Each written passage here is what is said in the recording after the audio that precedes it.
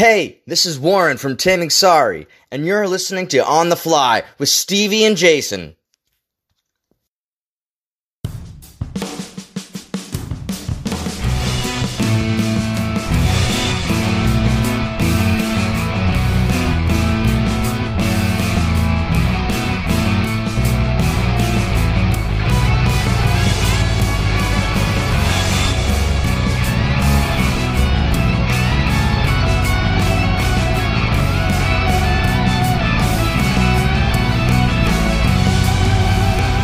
What's up, guys? On the Fly back again tonight. We're going to do something a little different. Of course, I told you we've got our semi-new now. The newness hasn't wore off yet. We still got a little new on him. Is Jason Warden, or the warden of the On the Fly asylum, I guess.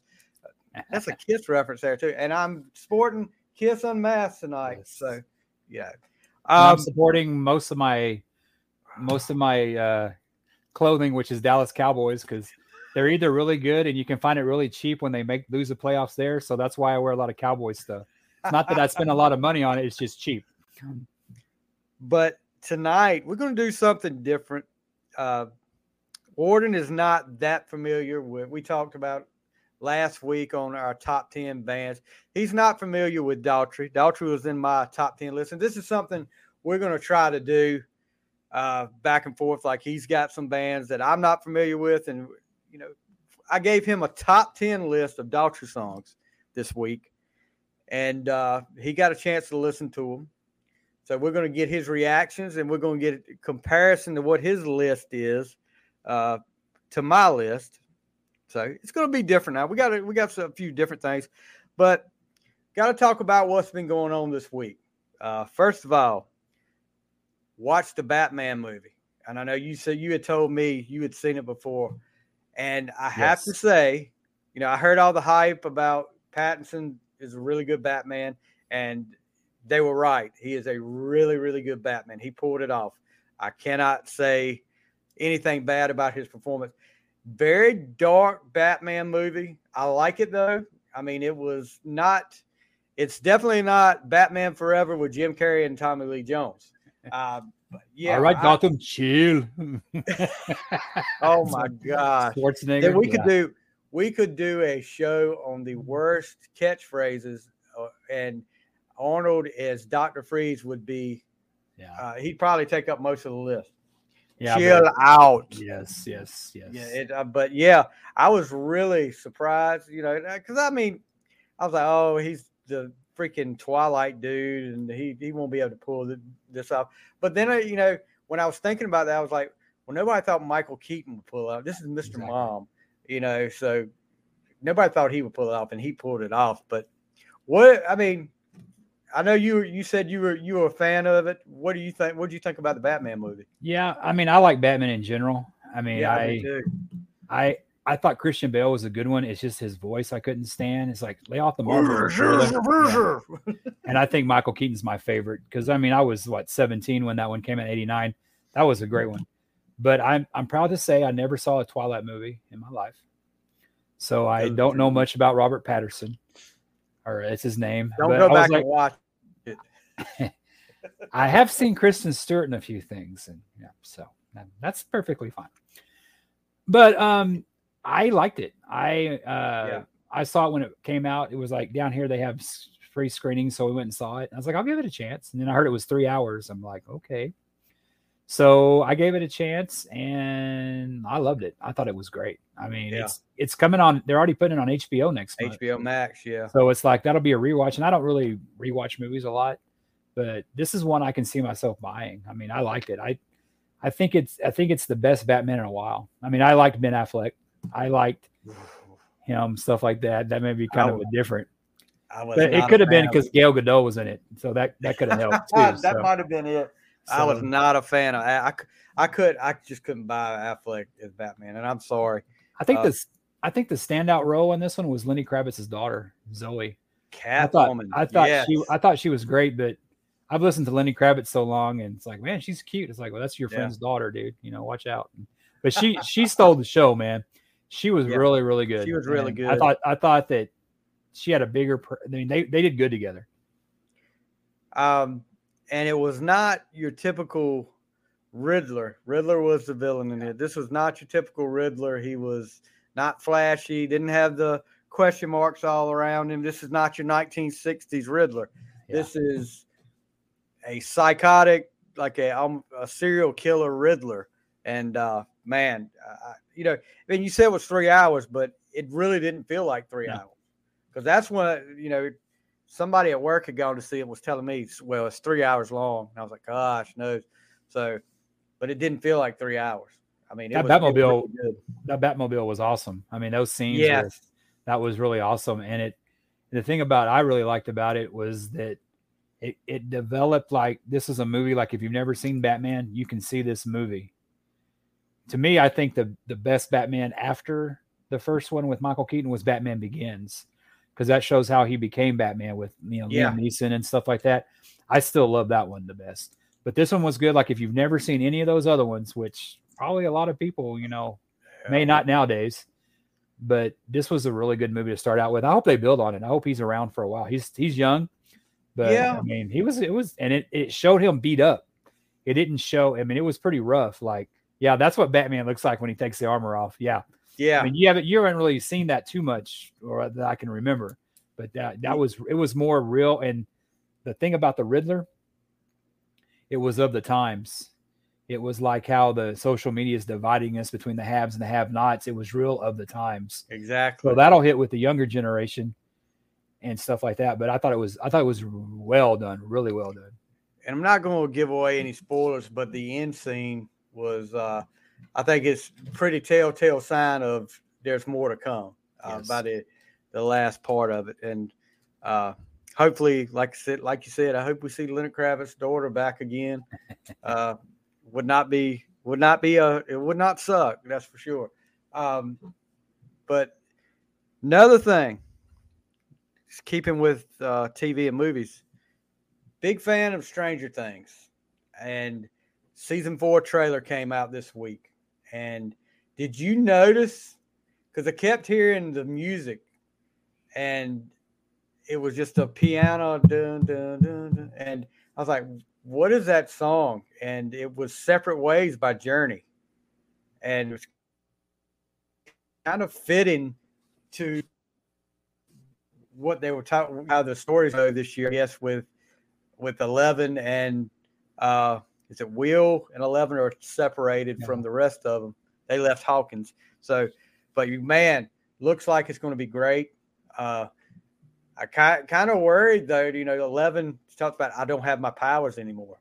So, but yeah, that one, like if I ever want to do anything scary, I would put Journey in the show, because that would probably scare me, having to hear any Journey song. Yeah, I know you're not a Journey fan. We talked about that. They're okay. It's just, that's a joke. But it's those kids. It's just so weird to see them. It's like, that's how when we were growing up, like it's just like when you're that young, it's like even like 5 years makes such a big difference. Yep. When we get older, it's just more gray. But it's like they're all grown up now, and it's like you've seen a couple of them, like the guy that played. He was in Ghostbusters. The new Ghostbusters. And I think he was in It too. He was in It too. Yeah, he was in that too. But you know, and of course, 11 was in Godzilla. So but you're not seeing the other ones. It's like, oh wow, you know, they really grown up. But I thought last year was done really well, and I had watched the first couple and kind of lost track of it, and I was like watching it. But man, this one, it's looking great, man. And then I love the time period, because the 80s is, I mean, you're seeing it's kind of like the Wonder Woman 84. You see like the mall with the Walden books. I mean, you tell people what Walden books is, they're like, what's that? You used to have to go to a bookstore to buy a book. Amazon back then. But that's what I like. I like the music, the arcade, because that was our age, man. And we can go back and watch that years from now. But hey, that was that young. And, you know, that was us. Yep, that was us. And Millie Bobby Brown, who plays 11. I didn't know. Did you know she was dating John Bon Jovi's son? Yeah, I heard that. They were at the red carpet together. But yeah, the villain, or whoever this creature is, looks pretty gruesome in this one. I mean, it's not the big Gorgon monster or whatever it was, but This one looks like an actual being that's half human, half beast. That but should be interesting. I think they said they're going to do it instead of letting them out, releasing them all at one time. It's like Volume 1 comes out May 27th, and then Volume 2 on July the 1st. So they're doing that with Ozark now. They did release the first. Have you watched Ozark? I have not tried that. That's good? something you need to watch. Yeah, I would recommend anything. Good things about it. But to get back to Stranger Things, I lost about the 80s and stuff. That they're playing Journey, they're throwing the video games. But who's the enemy? It's the Russians. Typical Reagan, Soviet War, Cold War. I mean, they started. The writers are great. Yeah, they started out last season, so they played that out. Because I was sitting there thinking, because when it came out last year, I was like, what's the deal with the whole Russian deal? Why are they playing the Russian out? And I thought about it. This time period. Yeah. Don't you remember in the 80s, all the wrestlers that were like either the Iron Sheik from Iran or the Koloff from Russia? Nikita Koloff. And then you like look them up in their bio. They're from like Minnesota. I'm like, what? Nikita, his name was, Steve something. He's from Minnesota. And Ivan, I actually met Ivan a few times. I went into when I worked it's a town about 30 minutes from here, and I got off work one day, went to Walmart, and guess who's sitting there at the door but Ivan Koloff, sitting there signing autographs. Oh, I thought he was a greeter. I was like, hey, no, welcome to Walmart. Getowata, whatever that means. But yeah, we sat and talked for a good 30 minutes, and then I help out with a local wrestling promotion, and their first show, they were actually where I coach at, we were doing to raise money. It was a fundraiser with the wrestling matches, and Ivan was there, and it was his birthday, and it was his last birthday before he passed away. So we gave him a big cake, and everybody in the gym sang happy birthday. Just the nicest guy you ever meet. And he asked me, I was helping him carry things in. I said, and he had the chain with him. I said, you want me to carry that? And he kind of looked at me like, he said, you know what? I better carry that. It might not look good if you carry it in. Yeah. So, yeah. Was it a real chain? Yeah. It was heavy. It was not. I got a little bit of Bruno Sammartino's blood on it from the 60s or something, I've got a guy that's been on the show on the other podcast before that's got Ivan's boots. Oh, wow. From when he beat Bruno that night for the belt. He's got Flair's robe from Starrcade 83. He was on, wow. I don't know if you watched on A&E those WWE shows where they were looking for all these lost things like the robe. They looked for one of Undertaker's costumes, all that. This guy was on there. They were trying to buy Flair that robe off of him, and he wouldn't give it up. So, speaking of Ric Flair, he's got a podcast, and I like to listen to it.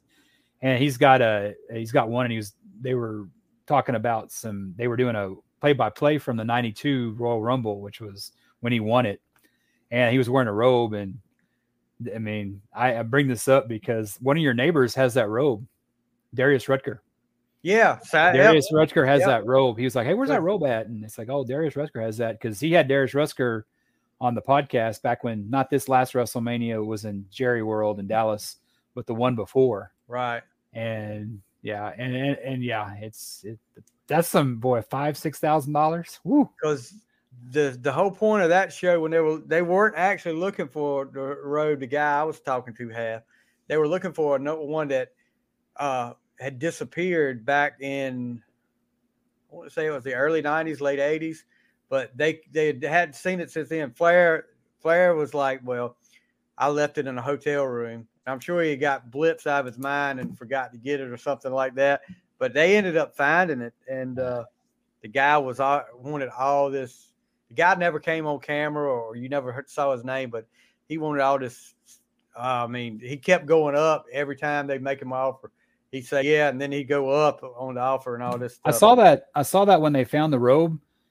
Gene Simmons and Paul Stanley showed up, and they just grabbed it and took off at a convention. So, I saw that. Is that the same? Gene Simmons from Kiss.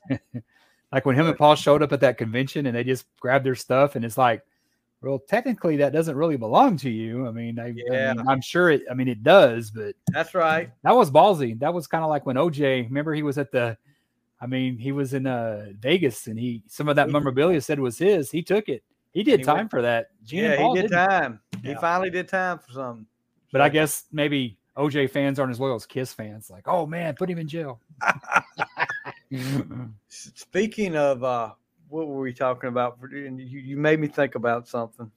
I have a habit of doing that. I kind of go off on a tangent. It's my and adult ADD. And I'm getting so old now. Within seconds, I lost. Oh, we'll talk about one more thing before we get into the top 10 list. But off the soundboard, Virginia Beach, Kiss.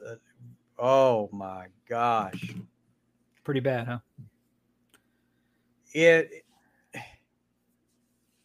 It's like, and I don't know how your singing voice is, but it's like not any better. It sounds like you and me in a garage, and I honestly think we probably could do better than what I heard, because it wasn't just. And everybody would say, "Well, maybe it's Paul's voice," but back then Paul's voice wasn't bad.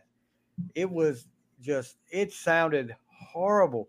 I got a question about that, because I don't really. I'm not a collector, of course. I don't get to buy, and stuff like that. That off the soundboard. What year was that? That the North Carolina. You talking about the Virginia one or the Virginia one? Yeah, 2004. Sorry. Isn't that when Rock the Nation? Yeah, that kicked off actually here in San Antonio, and they had that. This is back when Clear Channel owned Live Nation. And now, and it was like they had that thing to where you get you pay like $20 and they'll burn it. Yeah. I got the one here for San Antonio, and I don't know it's because it was the first show, but it was a great show because they did got to choose. They haven't done that in years. Oh, they did all that. I had that somewhere in my Kiss archives in the closet. I have that somewhere. It was good. Why didn't they release something like that? Did they not own the rights to that? Maybe I don't. And I've listened to a lot of different podcasts talk about it, and one I was listening to today was Podcast Rock City with Sonny Pooney, Joey Casada, and there's another guy. I'm sorry, other guy. I can't remember your name, but Casada was talking about, and you got one of the first ones, so that doesn't really. He said that they weren't pleased with the first few, Instant Live CDs, how it came out, how it was mixed. So they got another guy to come in and do it.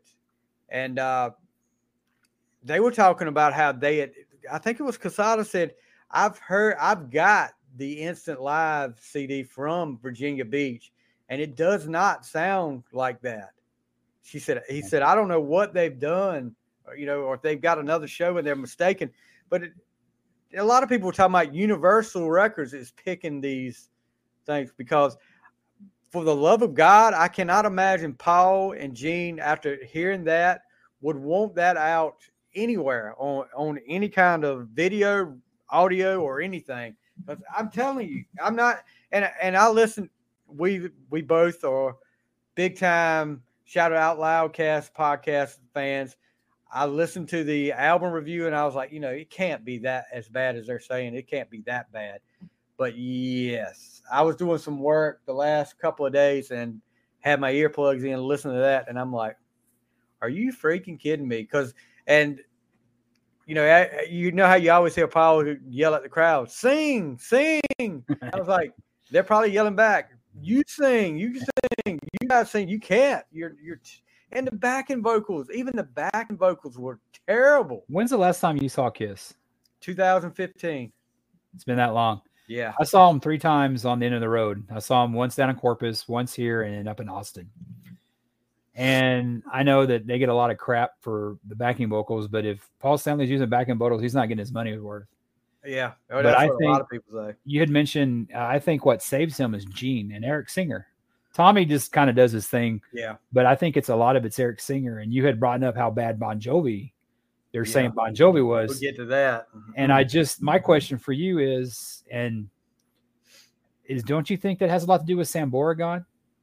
Kind of like with David Lee Roth when you didn't have Michael Anthony anymore? Yeah, but And that's got that. You're right.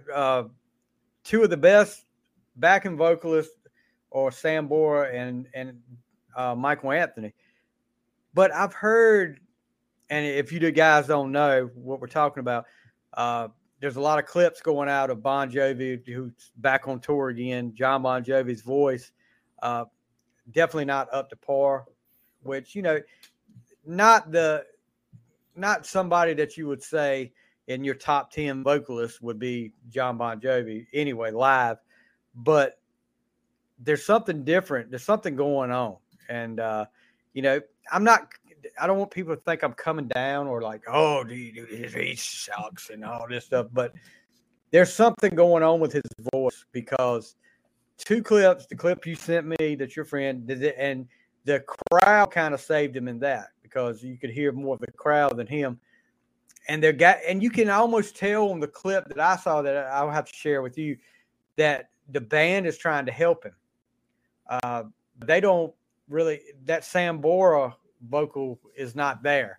It's different. And he was singing "You Give Love a Bad Name," and he gave that song a bad name on that one. I'm sorry, but yeah, I mean, I don't know. I think I may kind of look at it kind of different. I don't, especially with Kiss, is like I saw them. The first time I saw them was in '90 with Hot in the Shade tour. That was when Paul was at his peak, if you ask me. I mean, in the non-makeup era. I mean, of course, you can't touch him in '77, when he's doing that. But I've never really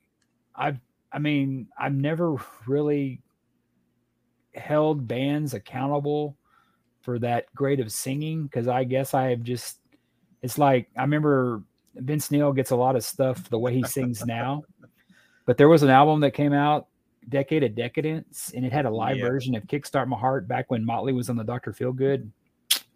You want to talk about brutal.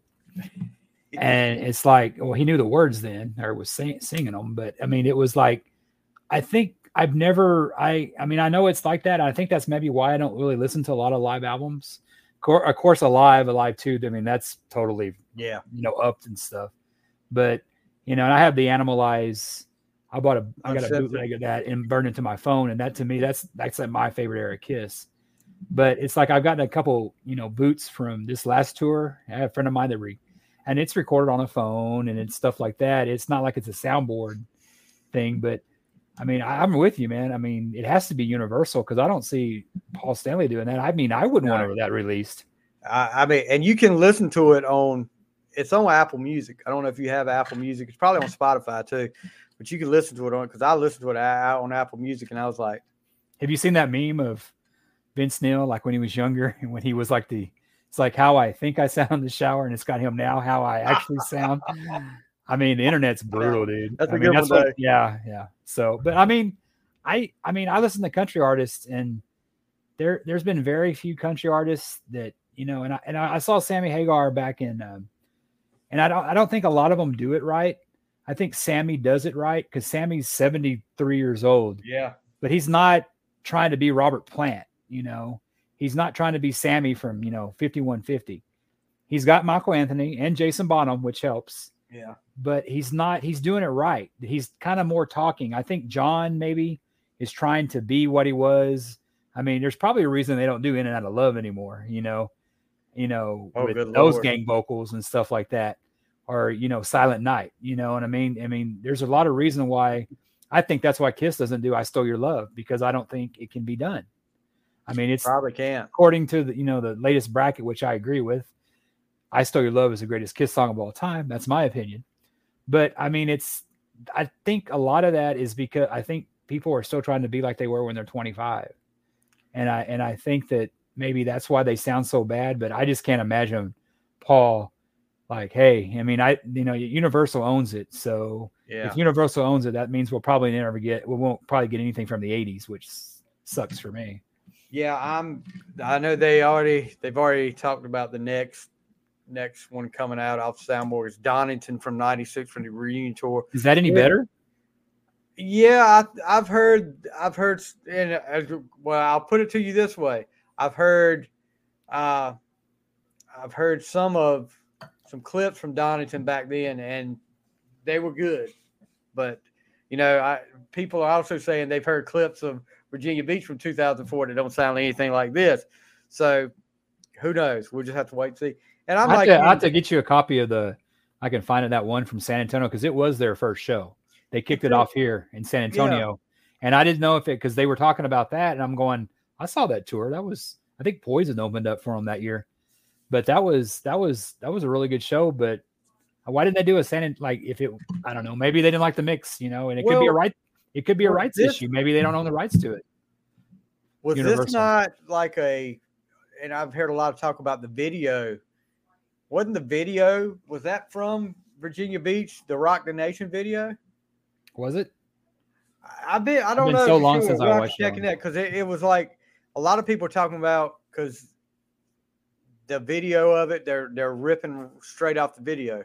But okay. I don't think if they put that out on DVD, people would have noticed that by now. How bad it was. Why are they doing that? You think? Yeah, I don't know. It's beyond me, but yeah, I'm like you. I would love to see, and I'd love to see an Eric Carr live album and an official Eric Carr live album. Don't care what era it's from. Hot in the Shade would be great, but just give me. Hot in the Shade would be ideal for the 80s. Yeah, because that set list was awesome. I mean, it had a little bit of everything in there. And just time for that. But I've been hearing a lot of things about why that won't happen, and I hope that's not true. But we'll just have to wait and see. I think they're talking about putting one out every quarter now. So they're going to be a 4-year then. Yeah. So we've got the first two, and Donington. Well, this would be Donington, Virginia. The other one came out. The Tokyo came out last year. So we're on number 2 with Donington this year. I guess that's what you call it. So this new one is worse than Tokyo because that was pretty. I haven't really listened to either one of them. Dude, Tokyo sounds like alive compared to this. I mean, it sounds like a masterpiece compared to Virginia Beach. It's just awful. You hear, Gene does. Oh yeah. Like they talked about how many times Paul said Tokyo in the first one. Gene says, oh, yeah. And you can hear him, not really. It'll be off mic. And you can hear him over there just going, oh, yeah. I mean, you can barely hear him going like, oh, yeah. And I'm like. That's the one with Aces with him, right? The Tokyo one, now Aces with him. I speaking of kind of lineups and stuff, one of the best times I saw Kiss was when they opened up for Aerosmith. I know that. Paul Stanley's my guy. Peter was drumming. Yeah, that was a good show. I mean, from what I left after Kiss because I had a date, and I didn't really care for Aerosmith because I love Aerosmith. Yeah, she didn't go with me, of course. I bought a single ticket because that's I'm cheap. Oh, you're not getting a ticket. Yeah, but no, I went there and I saw it. And I love Aerosmith, but they're just not my favorite live. Nothing blows up. They're not like Kiss, But they had with Peter. I consider that in my top couple. That's a soundboard that it would be cool because I think they were great. They had a great set list. I thought Tommy and of course you've seen the Kiss biography how he treated Tommy. But man, Tommy. You talk about the saint putting up with all those egos. Tommy's the man, dude. Yeah. A lot of people give Tommy a hard time, but no, I don't. Tommy did what he had to do. And, he was a big member of KISS. He put together, didn't he put together, what was it called? The reunion documentary. He put away the KISS story books too. The Second Coming. He put the KISS story books together. Yeah. Yeah. And the KISS story books. I mean, everybody said, well, he was going to get coffee for Gene and all that. He did what he had to do to get his foot in the door. And, they made a choice and he made a choice. And how many KISS fans would not take that job? Because it probably paid well. I mean, and look, when I went, the last time I went to see him, that was the first time I'd seen Tommy Thayer. And I can honestly say, he was great. The show was great. The whole show was great. So, and he's KISS's longest running guitar player. Yeah. Shows up on time. That's hard. Shows up on time there. Yeah. I mean, it's kind of on Ace, dude, because Ace didn't show up to that show and they didn't know he was going to show up. I mean, I kind of wish Gene and Paul would kind of get over the Ace bashing. They haven't been in a band forever. Oh yeah, dude. I mean, but dude, I can see they're happier. Now. Yeah, it's like talking about your ex-wife or girlfriend. I have neither. Or not an ex-wife anyway. But just get over it, dude. I mean, life goes on. I mean, Ace hasn't been in the band since what? That horrible show that just came out. Well, he wasn't. He wasn't in that. He was in Tokyo. Wasn't there then. Right. Thayer was there then. That's right. Because there's some horrible. I mean, there's some times with the background vocals there, and we're going to get off this subject in a minute. But the background vocals there. I mean, I don't know what they're doing. And we need that gospel choir from Silver Spoon to back them up. Nell Carter. Yeah, they need Nell Carter. It's like, don't tell me where you're going or where you're coming from. Where I'm from. Everybody's somebody. Yeah. So love 80s Paul, man. Love 80s Paul. One last thing before we get into our main event. And unfortunately, we're talking about a bell for that. Ding, ding, ding, ding. Ding, ding, ding. We'll get to that. Maybe we need Michael Buffer to come up here. I don't know if I can't afford him. Yeah. We can do WCW. WCW could afford him. We can afford him.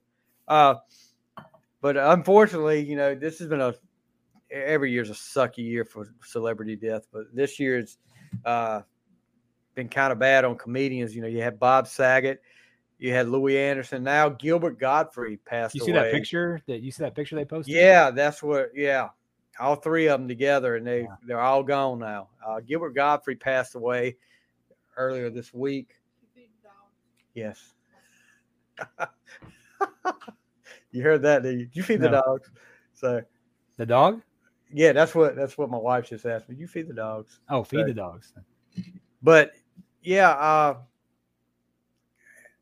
after he had a long illness, I didn't see what the illness was, but man, one of the funniest guys alive. If you ever watch Comedy Central Roast, you'd see this guy. He didn't pull no punches either. He was not scared to say anything about anybody at any time. And let's just face it, man. The Affleck duck is not the same without Guilford, man. Yeah, it's not the same. I remember him, and I was a big Andrew Dice Clay fan back in the day, and Ford Fairlane, and I thought he was the most obnoxious guy. But he grew on me, man. I mean, he was on Howard Stern a lot, and I'm a big Stern fan here. And man, when they canceled him, when they did that, that cancel culture stuff or whatever they call it. And it's like, and he even said, it's like, my history. I mean, can you imagine George Carlin trying to make anything today? Like he'd be kicked off Bill and Ted. I mean, come on. I mean, it's like, they're separate. He's not cussing on the Affleck commercial. Get over it. But I think they did him wrong. He was with them a long time, and he talked about on Stern. And I felt bad for the dude. And it was just like, it was another side of him. All the theatrics were off. It was like, you were hearing the real man. And he's like, hey, it's my family, and stuff like that. But I think he was married to the same woman for all these years or something. But I always gave him credit because, man, in Ford Fairlane, he got to make out with Priscilla Presley. I would have not been paid to do that back in the day. I mean, this is the freaking parrot from Aladdin. Oh, yeah. I mean, so Aladdin. He's a Disney guy too, so you can't. It ain't like he went on stage and slapped anybody. Come on. Oh, here we. Just depends on who you are, I guess. Yeah, I guess. But anyway, we hate to see that, but man, the guy could tell some funny jokes, and he came. We're losing our childhood heroes, man. I mean, it's and we're getting to that age now where you should be. It's going to be us next. I keep waiting. Keep waiting, bud. Hopefully, it doesn't happen anytime soon. If you get a chance, go back and watch, like you were mentioning earlier about the Comedy Central roast with him. I mean, and they ragged on him too, and he was just laughing his butt off. And he made so much money, and he pissed a lot of people off. And I mean, that if what's that thing? The most successful people are the ones who piss off the most. George people. Bernard Shaw. Yes. Yeah. That was at the start of the Second Coming. Oh my God! It of course it goes back to Kiss. That's where I saw it. I was thinking, hey, I learned that in history class. No, you learned it from Kiss. Yeah. There you go. You learned something from Kiss. Yep. So the main event, like we said, Daughtry from my hometown, by the way, the little town of Lasker, North Carolina. Population about 95. We got a stoplight. We got a private school. We got a country club actually in this little town. But for a long time we didn't have high-speed internet. We just got that. But Chris grew up here up until he was about 14 and moved away to Virginia. Had family still rooted here. His grandma and granddad were still here, but got his start. And a lot of people talk about the American Idol start. You didn't pay your dues, but that's bogus. I totally don't agree with that. This day and age, you do what you got to do, and that's just like you can get on YouTube. You can put your video on YouTube, and somebody will see it that way. But they just got it that way. But fortunately for Chris, he did not win American Idol. Taylor Hicks, how that happened, I don't know. But Taylor Hicks. Is that the one with like Jay Leno, where they said with the gray hair? Yeah. Jay Leno's little brother looked like, and he is. I think he made 2 albums, and now he's on the Food Network, tasting food or something like doing a food show. But celebrities I never heard of cooking next. Okay, great. Yeah, but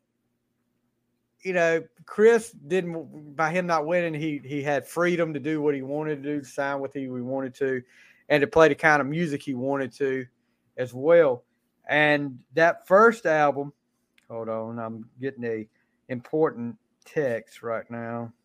It's Chris right now. Hey, I heard. Yeah, as a matter of fact, he heard it. He heard us talking. Who's that handsome co-host with the same haircut I have? But yeah, same boys too, of course. Yeah, yeah. First album comes out, and if you actually, there is footage that I put on one of my YouTube channels, the old YouTube channel I had. Chris coming back to Alaska doing a concert right after Idol. And he played some off the wall. He played some different songs. Home was one of them. He actually did a version of Man of Constant Sorrow, and that was pretty cool that he did it because he back on Idol he tried to do different songs his own way.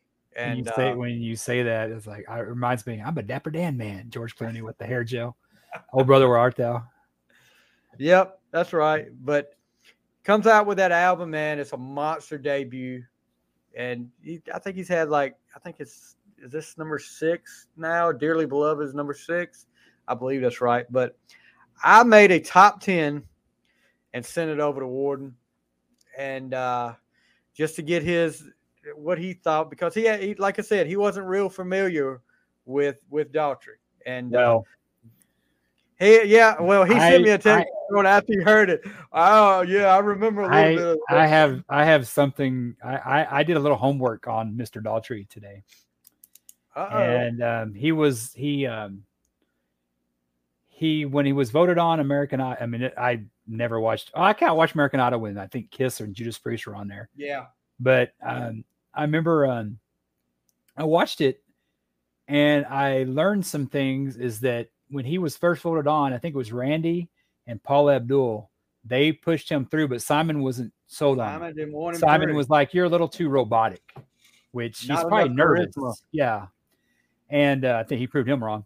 But I noticed, and I kind of read through it too, that he went through the season and stuff like that, and he ended up losing to Smoke Show. What was her name? Kathy. She's married to David Catherine McPhee. Yeah, she was hot.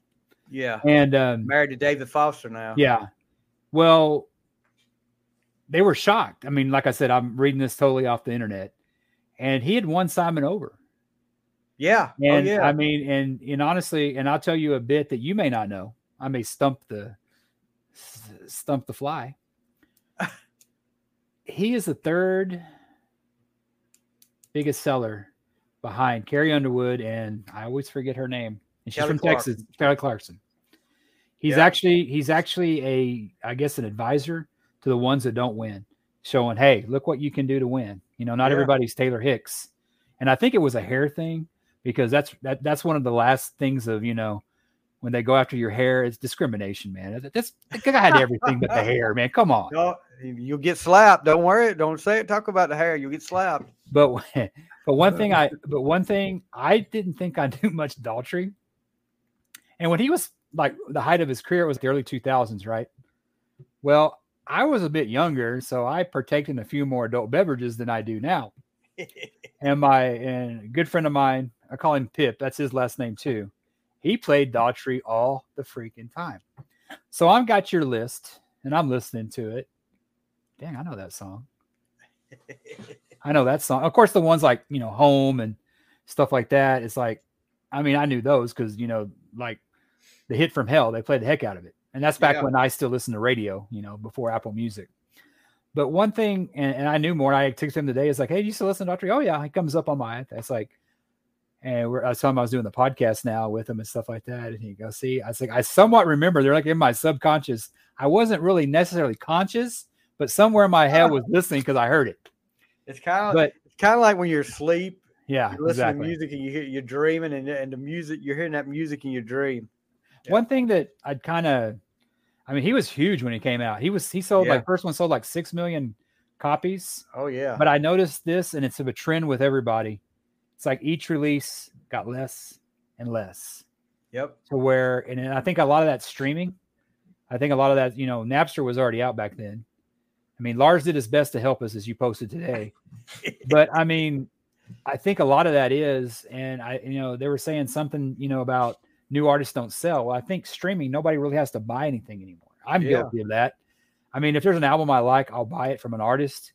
You know what I mean? Like Classic 78, I bought that because I couldn't stream it, but it was enough for me that I wanted to.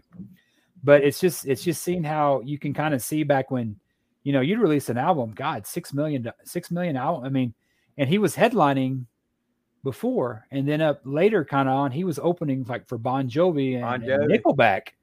And it's like he's kind of gone. Music nowadays, you kind of go in the direct opposite of, you'd build up and then, go down. Now it's like you build up and you go down, and you don't go back up. Because I mean, there's so much, bands aren't really, and you give a hard time for, being on American Idol. There's no other thing. If you have one hit album, you're lucky. And that doesn't sell squat. Lady Gaga doesn't sell, and she's one of the biggest stars. I mean, talented, but people stream, and and I can see why a lot of artists are pissed off about it. But I mean, that's not on the fans; that's on the record companies. Exactly. So it reminded me. It's like the glory days that we got to see, because we'd hear. I remember I was at Musicland, and they were playing Skid Row. This is like in the first debut album. I had to go ask, hey, who's this? Who's this? And of course, I didn't buy it at Musicland because it was expensive. So I went to Target where it was cheaper and bought it. But you listen to a song, and now a new album comes out. I don't listen to all the songs. Oh, I don't like that song on Stupid. I'm just as guilty. You don't have that chance to be with an artist and grow. And I think that's really hurt rock, a lot of rock in general. It has. And that's why and I don't know if I've talked about it with you. I think I have talked about it with you. That's why, like a little over a year ago now, I said I made that challenge to myself: a whole album a day for a year. And that was at the end of March. And looking at I don't have my book up here. It's like 740 albums now I've listened to, and I've heard, and it's been some albums I wouldn't have listened to that I've become fans of stuff. And there's some songs, and there's, when I look back on some of the ones that I listened to that I bought the cassette back in the 80s, I'm like, man, I wasted a lot of money for 2 songs, because this is awful. The rest of it's awful. But yeah, and there's been some that I'm like, I never really listened to that song, and this is a pretty good song that I wouldn't have listened to. But yeah, I agree with you there. But he started off hot. I mean, he was coming off Idol, which that helped. But, the first album, I think it was 4 or 5 singles. I mean, you had It's Not Over, Home, Over You, Feels Like Tonight, What About Now? So you had 5 singles off the first album. And then you had Slash on his first album. Yes. Slash playing guitar. But like you said, it kind of went down each time. And it was kind of a change of the kind of music he started off with. Yeah. When he got to about the 3rd or 4th album, Baptized was different. That Baptized was really different as far as a Daughtry album. but this new one, Dearly Beloved, has kind of gone back to the hard rock sound. Probably a little bit heavier than the debut album, but there's kind of talking about Idol. One more thing I learned today is that, I mean, he was on Idol, and I guess he did a version of I Walk the Line. Yeah. Well, there was a big, supposedly, outrage because I guess he kind of did it in the same way Live did. Remember Live from the 90s? Kind of like slow, kind of mid-tempo way. It wasn't the Cash way of doing it. Well, they were giving him crap because, keyboard warriors and everything like that. Well, he was saying that he got a call from, I forget his name, that sings for Live. Yeah. Tell him, hey, man, don't listen to that, man. You were great. And they eventually ended up doing it together, and I guess they became friends. Well, it must be another bald thing because they're both bald. But but I thought that was cool. I mean, I didn't know that. I mean, I learned stuff about new artists. I thought that was very cool of him to do that and say, hey, don't listen to that. You know what I mean? Yeah, and they actually during the finale for that year, each artist, I think they got in the top 5 or top 10, got to play with a band. You know how they do, and Live came on and did a song with Chris. So I don't think they did Walk the Line, but I can't remember what song they did. I think they did. Oh, they did. I think they did. See, I may be wrong. And another thing, I don't know if you knew this. Before he got off Idol, was voted off Idol, he already had an offer to take over, to be a lead singer for a band. He did their song. It was Fuel, because he did Hemorrhage in My Hands, and they were already offering him a chance to be their lead singer, which he turned down. But and they also wanted him to be a part of the NXS when they were looking for their singer. See, he actually tried out because you remember they had NXX Rockstar. Did he try out for that? I heard that they wanted him to. I didn't know he did or not. He tried out for that and didn't make it through. But then, man, it's hard to replace the Michael Hutchins. Is it what's his name? Michael Hutchins. Michael Hutchinson. Yeah. Hutchinson. Michael Hutchins. Yeah. Yeah. I mean, that dude was like Morrison. He was like, was. But I think I was, and kind of the Daughtry stuff, I thought something that I think it was thrown around. He wanted to be part of that rock band. I think it was CBS Rock Band, and this is after Idol. It was the one with I think it was Jason Newsted, Tommy Lee. Jason Newsted, Tommy Lee, and who was the other one? It wasn't Slash, was it? It wasn't Slash, was it? No, it wasn't Slash. Jeez, who was it? You know what I'm talking about, but oh yeah. I thought, and there was a girl on there that they should have hired, but they went with this other guy. I thought they should have got the girl, but I didn't know that because I actually watched that show because I like those bands. Were they called Supernova or something? Yeah, something like that. I didn't like the guy they ended up getting, and they didn't really go anywhere. But it was the height of bands not really selling anything, so it was kind of the wrong time. Yeah, I'm looking it up now to see what was like CBS Supernova or Rockstar Supernova. Rockstar Supernova. That's it. And it's got something up here right now. Let's see who it is. Newsted, Tommy.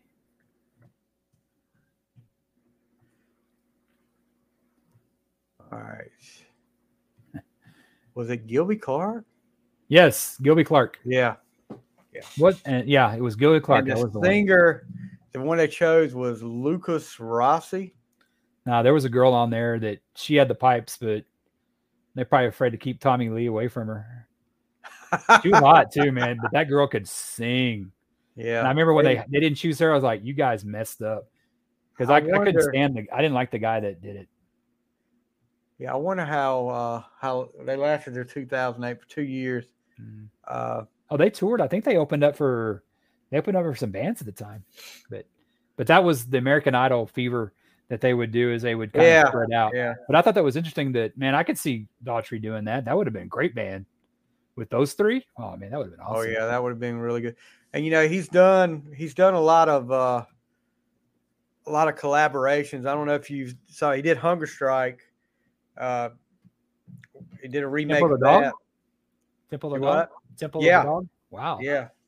And I forget who he did that with, but that was recently. He was on a Def Leppard tribute album, singing "Photograph." The ZZ Top tribute album. I forgot what he sang on that, but he also did some acting, which you're about to learn a lot about soon. Oh yeah, and he also did some acting. I don't know if you saw that. It's kind of a up-to-date version of the Crucifixion. They called it the Passion. I think they did it live. Some of it was live. This has been a few years back, but he did a. Wasn't it Jesus Christ Superstar? No, it wasn't Jesus Christ. That was on recently or something. Yeah, that was done. But this was called the Passion because he was in it. Trisha Yearwood was in it. Gosh, who was the other ones in it? But he did a cover of Evanescence, "Bring Me Back to Life," and also did what was that Imagine Dragons song? Was it Demons? I don't know, brother. You struck me with Imagine Dragons. You lost me with Imagine Dragons, dude. See, the only reason I knew is because he did it. It was okay. But Chris played Judas. He played the role of Judas in the Passion. Oh, I thought you did the Chris Jericho song before he did. I was like, sweet, I could listen to that. But yeah, so he's done some acting, and he's been on. I think he was on a CSI or something like that one time. So he's got out there, and he comes every once in a while. He comes back home. But let's get into this list. I'm interested to see what you thought. So I not only got my list with yours, but I made notes of kind of my impressions of the song. Oh, here we go. So yeah, and being in my advanced age of 50 at the end of the month. Send some presents to a Carib warden. I made little notes because I would remember them. Because so that I know your list already. So would you like to take the lead and talk about what the song means to you, and I'll rate mine? Do you want to start from? Let's do from 10 back. I don't like when they go to 1 to 10. That's what I was planning on. Okay, good. Number 10 for me was "Feels Like Tonight." That one was from the debut album. That was the fourth single off his debut album. It's like a power ballad. Came out January 2008.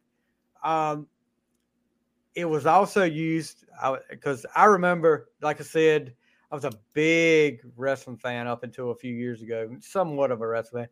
I remember they did the tribute to the troops, and they were doing the little thing for it, and it came on. I was like, wow. The man, and he sold all these albums, but I'm like, the man's hit it big time when he's doing songs for WWE. When Vince likes you, then everybody likes you. But, the video, and Chris used back when people actually did videos, which I think is a mistake. They don't do them anymore like they used to. But Chris was all over VH1. I mean, the top 20 countdown. And I was actually wrong earlier. It's 6 singles off that album. This was the 4th. Wow. 6 singles off your debut album. And Chris was talking about it after releasing the Greatest Hits album, which this was on. He spoke with Entertainment Weekly talking about he didn't like the song or about his original distaste for the song and eventual acceptance. He said, Max Martin and Dr. Luke had written the song. It's actually one of 2 songs that I recorded that I didn't write anything on. So he probably didn't like it at one thing because he didn't write it. I didn't work with those guys. I remember it being very close to the end of the record-making process for the debut album. I remember getting this song, and I was like, no, I'm not doing that. It's way too pop. It's not like the rest of the record. I was really being a bull about it. And I remember being told this was the song they wrote for you had you won the show. Oh, wow. And then he was like, well, now I definitely am not going to do it. But anyway, he told him he ended up doing it, recorded, and remembered hearing it back and say, okay, you were right. This was a good idea. And it was one of their bigger songs. But Feels Like Tonight, I can see what he's talking about. It's a little bit poppy for that album, for the rest of the album. Of course, Home, the ballad, but some of those songs on that debut album are really heavy. The Slash song, I forget the name of that song, but that's pretty heavy. But Feels Like Tonight was a big hit for him. It's got a catchy hook. His voice works well with the hook. But yeah, Feels Like Tonight is my number 10. I can't wait to hear this. Well, I got some bad news for you. Uh-oh. If you're looking for controversy and disagreement on this whole list, you're not going to get it from me. Feels Like Tonight is actually my number 2. Number 2, okay. And I don't know if it's because I remember this song, but this has got, to me, if it kind of wasn't as kind of, it's kind of produced more than what they would have been in the late 80s, early 90s. But I can see this coming out late 80s, early 90s.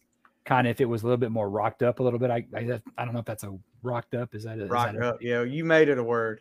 Kind of, this is, I can see Def Leppard doing this one, or maybe even Bon Jovi. And I just see, Feels Like Tonight. I love it. It's a great song, man. I remember that was like your number 10. I was like, oh my God, what's the, I mean, and I didn't really remember it, but well-written song and stuff like that. And I can see why they wanted to have him that if he won, because it's a great song. Yeah. How did this chart? Did this chart real high? And because didn't he have like a number 1 single or something like that? I think Home was. That's what it was. Was his highest chart. But this one, I don't think this charted on here. It does for me. It's a great song. I mean, I love this song. I mean, and like not everybody in your top. And this is one of the ones I added to my favorites list playlist on Apple. This is a song I want to hear again. I mean, I like it. Really well done. Great song. I don't see where it charted in it up here. Well, it charted in the Warden top 5. So the Warden top 5. That's all that matters there. Yes. Was that as painful as you thought it would be? Yeah, I thought I was surprised with that. But hold on, mate. Hold on. Let me see. I'm looking there. It did hit 24 on the top 100. And they probably played the hell out of it on radio, rock radio, when there was a thing. So that's probably why. Adult Contemporary was 5th. U.S. Adult Top 40 went to number 1, and Mainstream Top 40 was 12th. There you go. That's why I know it. So it was big on the radio for a while. It was back when we had rock radio. Then they just played the same stuff over. It wasn't cookie cutter. That was great. I mean, it's a great song. No, it's I got the lighter up now, dude. I mean, I guess it's a cell phone nowadays. Number 9 for me was off the new album, and it's heavy, really heavy. World on Fire. And if you look at some of the lyrics of the song and listen to what they're talking about, it kind of, and this was written, believe it or not, before anything with COVID happened, before any of these big fires happened, before any of the, and I'm not going to even get into the politics, talk about that stuff, but he talked about this being like after they wrote it, and a few months later, all this stuff started happening, and then with the fires, and then with the another incident happened, and then COVID, and they're like, holy crap. But this is a return to like I said before, heavy, where the album before wasn't that heavy. It was kind of, I guess what you would call progressive was what Baptized was, and it had some heavy spots, but more progressive. But this one was a return to the heavy side, and it probably even heavier than anything on the debut album. But Chris can pull it off. I mean, this just proved Chris can pull off the heavy stuff. He can do the ballads. He can do that. Just a distinctive voice. But World on Fire is my number 9. World on Fire is my number 10. Out of all these songs, this is probably my least favorite. What I picture this song is in a disaster movie where the rock's like in a helicopter coming over like the world, and just, I mean, not a bad song. Go watch the video. You're just about right on. Oh, really? Yeah. Yeah. I mean, I see that in a disaster, and maybe it would have been higher on my list if I was in the movie theater and I saw the rock, and stuff like that. But I did notice that kind of my bottom 2 were both newer songs. So maybe the subconscious is playing in it a little bit more than I like to realize. But yeah, I mean, they're both heavy. They're both good. I mean, the World of Fire is really good. But probably the least favorite out of it, if I had to pick. I mean, none of these songs I would, I would flip the channel. Because, I mean, I mean, did he write this song or? Let's see. Doesn't say right here. I've got to look at my. And this just came out like what 2021, like last year. This just came out. It actually he put two. This one and Heavy as the Crown were the two singles that came out before the album came out, and I don't have my. So that's the new. I'm sure he wrote it. Yeah, he wrote this. Okay. So this isn't the newest stuff he's done. Yeah, this is the newest. Okay. Yeah. From Dearly Beloved. So number 8, and I guess this is kind of the first time I heard this song was actually the acoustic version, which and they did this as a benefit for the kids in Africa, starving in Africa. If you watch the video, he's got a big video about it, trying to raise money. But Rescue Me is my number 8. And I fell in love with the song after hearing the acoustic version. And then I said, well, let me go listen to the album version. And to tell you the truth, the acoustic version is a lot better. The live version is a lot better than the album version. But, man, he hit some great notes on this. And I'm looking to find out if this charted anywhere. But it's off Break the Spell. It's actually track 10 off Break the Spell. And I don't see. Was that when did that come out? That was not the last one. It was this one. Break the Spell, I believe, was the third album. Okay. So that came out like probably 2008, 2009. No, 2011. Excuse me. But yeah. Yeah, you hear 2011. Oh, that's a couple years ago. That's like freaking 11 years ago. Okay, Rescue Me. It's 11 years ago. Yeah, Rescue Me is my number 8. Rescue Me. My number 3. 2 words for you. Wow. 2 words for you to describe this song. Keith Urban. This is a song I can hear Keith Urban doing. It's got that country feel to it. And not physically, but I love Keith Urban. I think he's a very great guitar player. I love his music. I can see Keith Urban doing this song.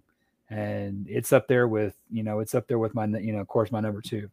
It's a great song. And I haven't heard the acoustic version. I have to hear that one, but it's really good song. Yeah. You but it's kind of stuff. This is the kind of stuff they play on country radio now. It's almost one step away from a hair band. Like, I think, there's really no more fiddles in country music anymore, unless you're George Strait. But yeah, Keith Urban, got a Keith Urban. I can see him and Keith Urban jamming to this song, playing it. And one of the songs that would be like an honorable mention, I forgot to mention that if you would probably like, you would need to check out off the Leave This Town album, which was the second album. It's Tennessee Line. And that has Vince Gill singing background vocals. Oh, wow. Yeah. So that was right on the edge of being in my list. But it's funny how yours at the bottom, your bottom is at my top. It's kind of like, we're pretty close on World on Fire, but that's the closest we've been so far. And probably won't be close on this one either, because my number 7, Heavy as the Crown. And I'm from judging from what you said earlier, the newer stuff is actually at the bottom of my list. But this is another one from Dearly Beloved. And I'm looking. Heavy as the Crown. It's another heavy one. No pun intended. Another heavy song. But yeah, it's just return. And I hate to keep saying it like this, but it's return to the heavy stuff like he did before. But he's talking about, weight of the world's coming on you, pushing you closer to the edge. You find a way to get a little bit stronger to fight off the demons and see them march like lambs to the slaughter. Toy soldiers lined up on the altar. I'll rise hell or high water, and you remember me when I'm underground. But I think it's kind of like with him, and I don't know this for a fact, but what I'm getting from it is, I was on top. We were on top with that first album, and I guess the crown of being that, it got a little heavy. The pressure got a little heavy to be like to do it over and over again. And now he's just doing what he wants to. So, but Heavy is the Crown, and I've already figured where this is on your list. Heavy on the Crown's my number 9. Shocker. It's not, like I said, there's nothing on this list that I like can't listen to. This song, when I was listening to it and I hear that kind of guitar riff, and I go, where have I heard that before? I've heard that somewhere before. 6 a.m. Life ain't always life is beautiful, or whatever the song is. Yeah, Life is Beautiful. It's kind of got that one guitar lick, and I hear it in there, and it drove me crazy. And I like, what? And it drove me crazy for a while. And then that's Life is Beautiful, which is another great song. But when actually you just said that he's kind of getting back to his roots, that everybody gets back to their roots eventually. He's not worried about selling albums anymore. I think he realizes his peaks behind him. So now he's making music probably that like the diehards will like. He's not trying to get people like me, the newer kind or whatever. He's doing what makes him happy. Kind of like we were talking about the Foo Fighters last week about how, they can do a disco album and then go to a thrash. He's an established band. He's probably got a great following, though. The 1 million, 2 million people will still buy the records or stream it or whatever. And I mean, he's doing what he wants to now, and hats off to him. This one, like I said, it was between this one and World of Fire, my bottom 2. And I did notice that they were newer songs, but they're heavy. I like that. So, I mean, if anything, I would go listen to this because there are more songs like this that are heavier. I may like those, but yeah, that's kind of my bottom 2, and you were able to figure it out, Yeah, I would tell you, Dearly Beloved is the best one he's had in a couple albums. It's a return, and I'm like you. I think he just said, I'm not worried about selling albums. I'm just worried about putting what everybody wants to hear out there and what I want to do. And yeah, because he's probably made his money selling 6 million albums. Oh yeah, you're probably doing pretty good. I mean, I know Simon Cowell gets his share, but struggling. I'll put it that way. I don't either. So number 6 for me, and this song is actually, and I talked a little bit about when we talked about one of your bands, the Iron Maiden, my football pregame playlist.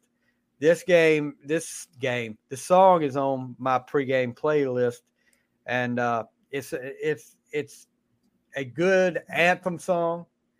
It's off the 3rd album. It's off Break the Spell, and it's not the first time he sang a song by this name, because when the album came out, and I saw that, I said, oh, he's doing this a cover, and it's Renegade by Styx. I think he actually sang Renegade on American Idol on one of the shows he did. And when I saw this, I was like, okay, you're going to do a cover of this. But, man, the way it starts off with that crunching and it breaks right into it, Don't You Want to Feel Like a Rebel? And, as soon as I heard it, I said, I've got to add this to the list.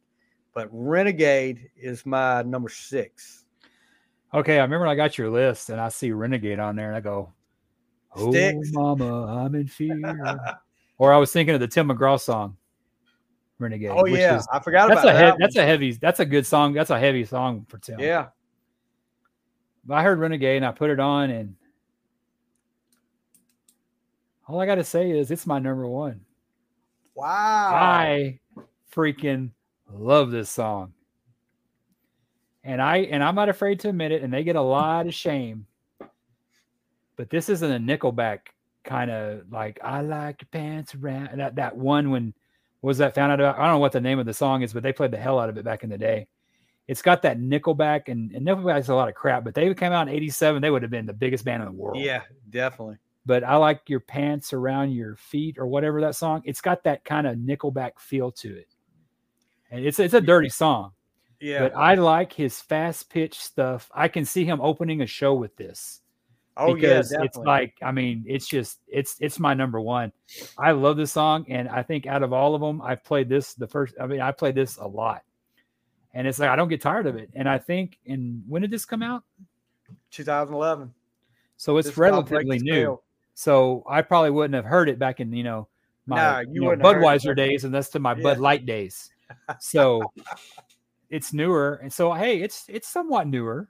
So, but I love this song. I mean, it's a great song, man. And I would go to concert to see him play this. I gotta like see if he's opened up with it, because it's a perfect rock song to me. I mean, it's like I said, it's Nickelback. It's just the stuff I love.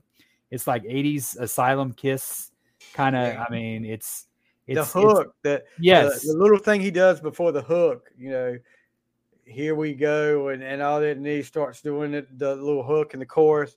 It's so great. This is not only on this list. This is my favorite song I've heard by him.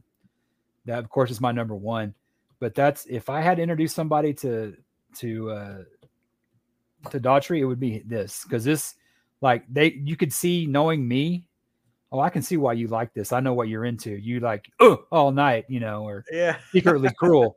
It's got that hook that is just that it's that why I hated alternative music for so long, because I wanted to be happy and not depressed about any hunger strikes. Tell me about it. Which I love it now because I don't have to hear it all the time. But yeah, my number one. It's dude, I love Renegade. It's a great song, man. It just jarred my memory about something too. We were talking about Batman earlier, and I don't know if you knew this or not, but Chris is a huge Batman fan. He's actually done a cover for one of the comic books. Oh wow, he's an artist. Yeah. Oh wow. And when I can't remember if it was Leave This Town or Break the Spell tour, the you know how Kiss does the whole bass line and then they'll do the curtain drop and all that. Well, before Daughtry came out, the Batman theme from '89 would play. Oh wow. He played that. Awesome. Then, yeah. That's awesome. I don't know if it's still on YouTube or not, but there was actually a concert from that year, because I remember his grandma telling me, you need to watch the opening of that concert. But yeah, he's a big. I'm sure it's on YouTube Batman somewhere. fan. Yeah. Oh yeah. All right. So number 5, Break the Spell. Another song off Break the Spell, and this was the leadoff single. And he's heavy on this a little bit, and it's a little poppy, but Crawling Back to You, and another song to me that's got a great hook, and the lyrics are like, just talking about like lessons learned, bridges burned to the ground. It's too late now to put out the fire. Tables turn, and I'm the one who's burning now. And it talks like, just like that, I'm crawling back to you, just like you said I would. It hits, and the guitar, I don't know what it is, but each time he goes, right before he goes into that chorus, there's a little, and I don't know all the guitar techniques or the guitar, what the lingo and all that is, but there's something that guy's doing with that guitar right before he goes into the chorus. Each time it sounds like, and man, I'm just like, just a great song. Number 5 for me is Crawling Back to You. Crawling Back to You, my number 4. There's a part on there that he says it, and I can't really remember a part, but it reminds me of that Matika song, Toy Soldiers. Step by step, one by one. When he says, yeah, there's a part on there. And it took me back to, thought I could make it. Then I see your face. And you hear step by step, fall I remember down. Martika from Kids Incorporated. Was she on that? Yes. I just remember she was kind of hot in a spooky kind of way. But she wasn't Debbie Gibson. She wasn't like Debbie Gibson. She wasn't the kind of girl I went for back then. Hot, malt chick. But yeah, it's kind of got that. But it's a good song. Honestly, it's my number 4. I must have liked it, but I just hear Toy Soldiers even more than 6 a.m. And I like that song too, back in my, the 80s and stuff. But it's kind of got, Keith Richards said this one time, that there's one big song out there that we all rip off from. So you may hear stuff, rip off other artists. How can you not? Yeah. After a while, everybody talks about, well, that's got the same chord as someone said. There's so many songs out now. Led Zeppelin made a career of it. Evidently, they got sued. So I love Zeppelin, by the way. yeah, I don't mind Zeppelin either.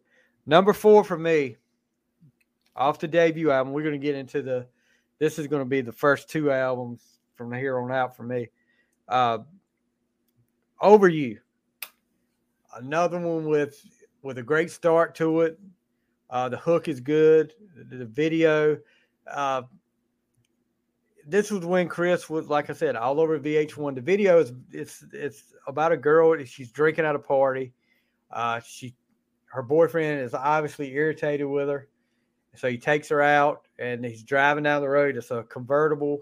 The top's down, and she's sitting on the back, sitting up, not in the seat, and she's drunk, and he's trying to get her to sit down, and he's getting madder by the minute, and then she finally comes down. They start fighting, and he ends up crashing the car, and you see her. It keeps going, flashing back to what happens, but you see her in she's like in a sweatshirt with a hoodie, and she's sitting at a table, and you end up finding out she's at an Alcoholics Anonymous meeting at the end, and he died in the wreck. But it was big on VH1. But Over You, I guess it hits. Some of the lyrics would hit with you if you go through a bad relationship. Like, I can't believe you were the one to build me up, then tear me down like an old abandoned house. Yeah, I like that. That was cool. That's some good songwriting right there. One of my favorite lyrics. Over You is my number 4. Over You's my number 5. This has got a kind of not so much music wise, but kind of a lyric wise, a Kiss feel to it with I Just Wanna. Like, I just wanna. I mean, it's not as simple as I Just Wanna. I mean, like you said, it's got more in it, but it's like a kiss off song. Like, it's like, I'm done trying. And you were talking about the video, and you were saying that she was on the convertible riding, like on there. I thought you were saying they're going to break into Under the Bridge. They may have went under a bridge fest, but like that's a different video. Yeah. So yeah, I'm glad she made it to Alcoholics Anonymous. I mean, there's one thing good about a rock video, that you have all this crap happening, but like in the span of 3 or 4 minutes, everything gets better. You know what I mean? And it's like, unless it's like the Hide Your Heart video where they shoot each other, but I mean, this one, they go to AA. She's going to be good there. Well, I'm going to touch on this song after she kills her boyfriend. Oh, but, she killed her boyfriend? A lot of these songs, he died. He died in the car crash? Oh, I didn't know that part. Oh, well. Yeah, he did. Well, I guess at least he got the AA, but yeah, she killed her boyfriend. Despite court mandated AA, then. It wasn't by her choice. Yeah, probably so. But okay, so Over You. Over You is number 5. A lot of these songs off the debut album, like Over You, that dealt with that, which if you just listen to the song, you wouldn't think it would be about, the video wouldn't be about somebody getting killed and drinking and driving. But a lot of these songs, like, Feels Like Tonight was kind of socially, but there was another song out there called All These Lives, and which was on the verge. That would have been one of my honorable mentions too. And obviously he's talking about somebody sick, whether it's drug addiction or something like that. And that one, that's another one you might check out. I didn't take it Over You for that. It's when you see a video, it kind of puts more into perspective, I guess, what he's trying to do. And I thought this was kind of a kiss off. Yeah, that's what I mean. I didn't know it was a heavy with the AA and him getting killed. That just totally changes it for me. The video, the first thing I thought when I heard the song was just saying to an ex, I'm over you now. I'm better off, And that's pretty much what the lyrics say. I'm, finally getting better. But okay. That's a conversation for another show. So number 3 for me, and this is sentimental, a lot sentimental, but it's a great song to me too. September. And the story behind this was, and I'll give you a little insider information, straight out of a family member, a pretty reliable family member's mouth, that he wrote the song. He played it for his dad, and when after he got through playing for him, he said, that song was about Lasker and growing up in that town, and his dad, it just tore his dad to pieces after he heard that. But to have a song wrote about your town, a little town of 90, and to be on VH1 and see it, that's about us. But all the things I still remember, summers never look the same. Years go by, time just seems to fly, but the memories remain. That's one of the big lyrics from there. And I'm like, this could have been number one for me, but I guess the other two were sentimental too. Well, one of them was sentimental. I think you got a visitor behind you. Up. All right, love you. Yeah, I know. Huh? Okay. Love you. So yeah, for me, the Lasker song, September, was number 3 for me. The September song, that's pretty cool. I didn't know that was like a kind of about your. I mean, I'm listening to these songs. I don't really know the history about a lot of them. Yeah. But this is the kind of this is what Bon Jovi wished they would write.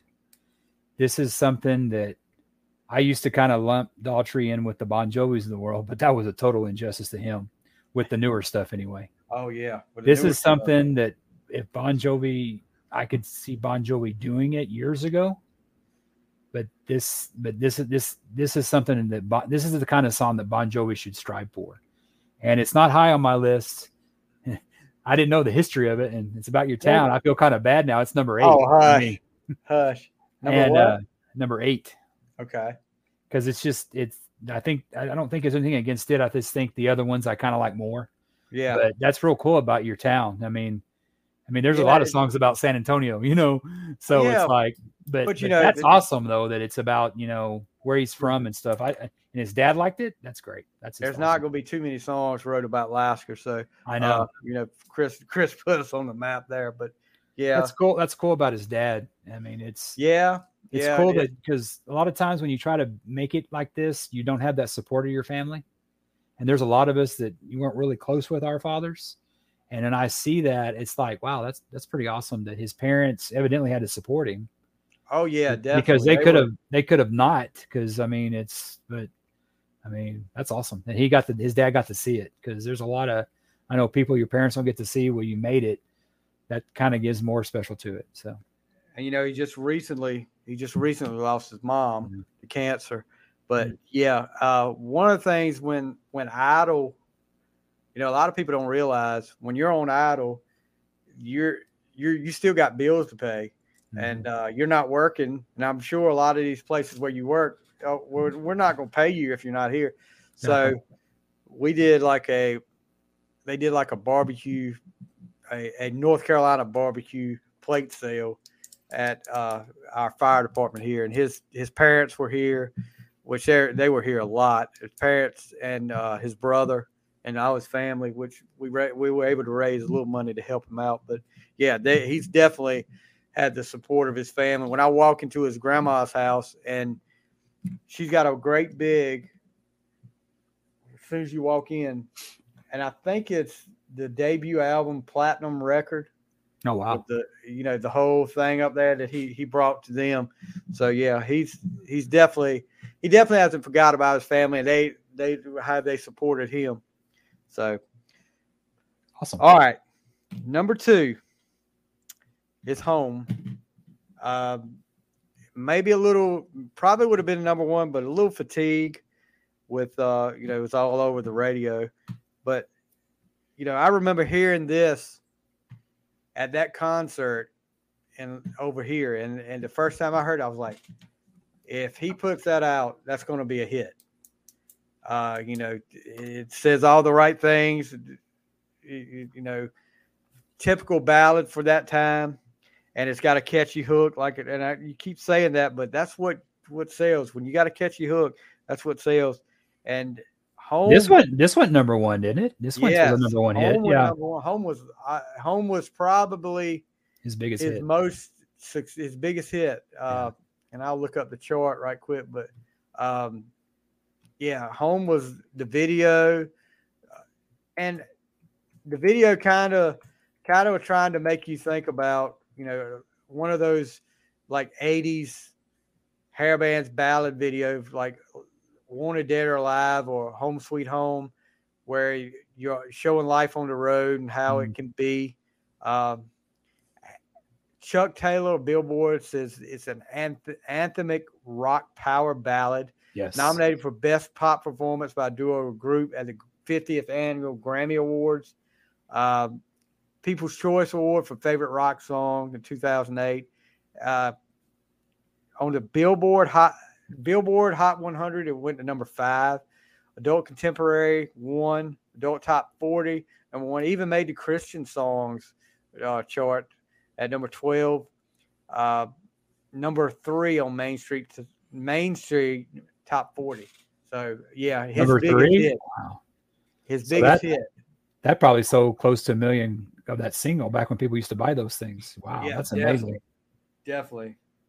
But Home, like I said, when I heard it the first time, it was just that one stood out of that whole concert, because he didn't do, I think that might have been the only original he did, except he did one from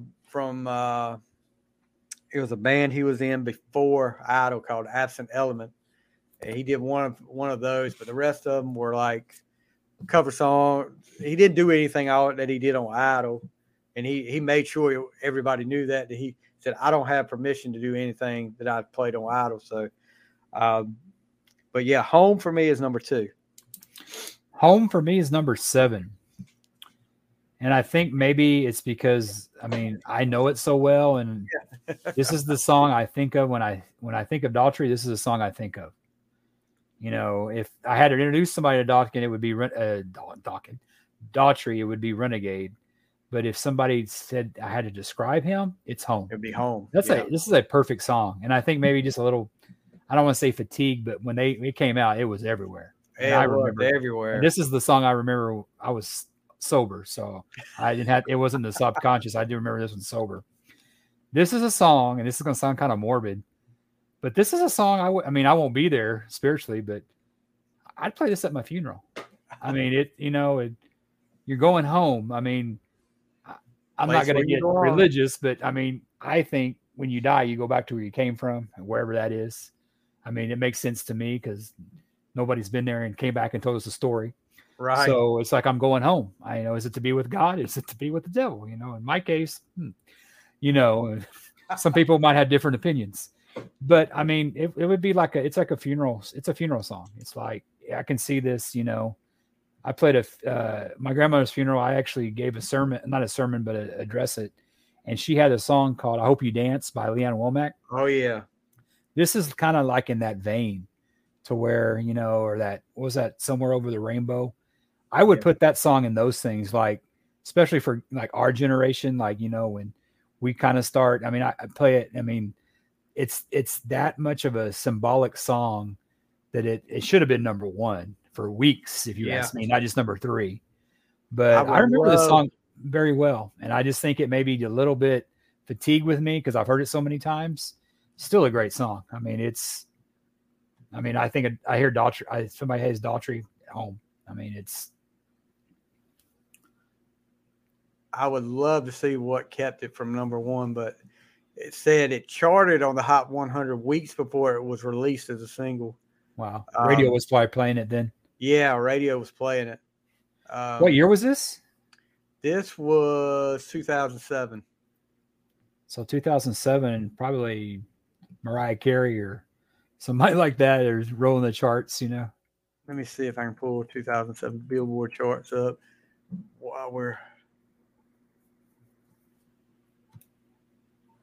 Okay, this is just giving me the... rock was somewhat still around. This was like the Beyonce and Irreplaceable. Hey There Delilah, Plain White Tees. Big Girls Don't Cry by Fergie. Ooh, Fergie. Yeah, Next another podcast that's coming Kids up. Incorporated. Another future podcast just on Fergie, the Boom Boom Pow. But I'm looking at some of the other songs that are, because they've got Home actually below. Where? Yeah, below another song that he released that year.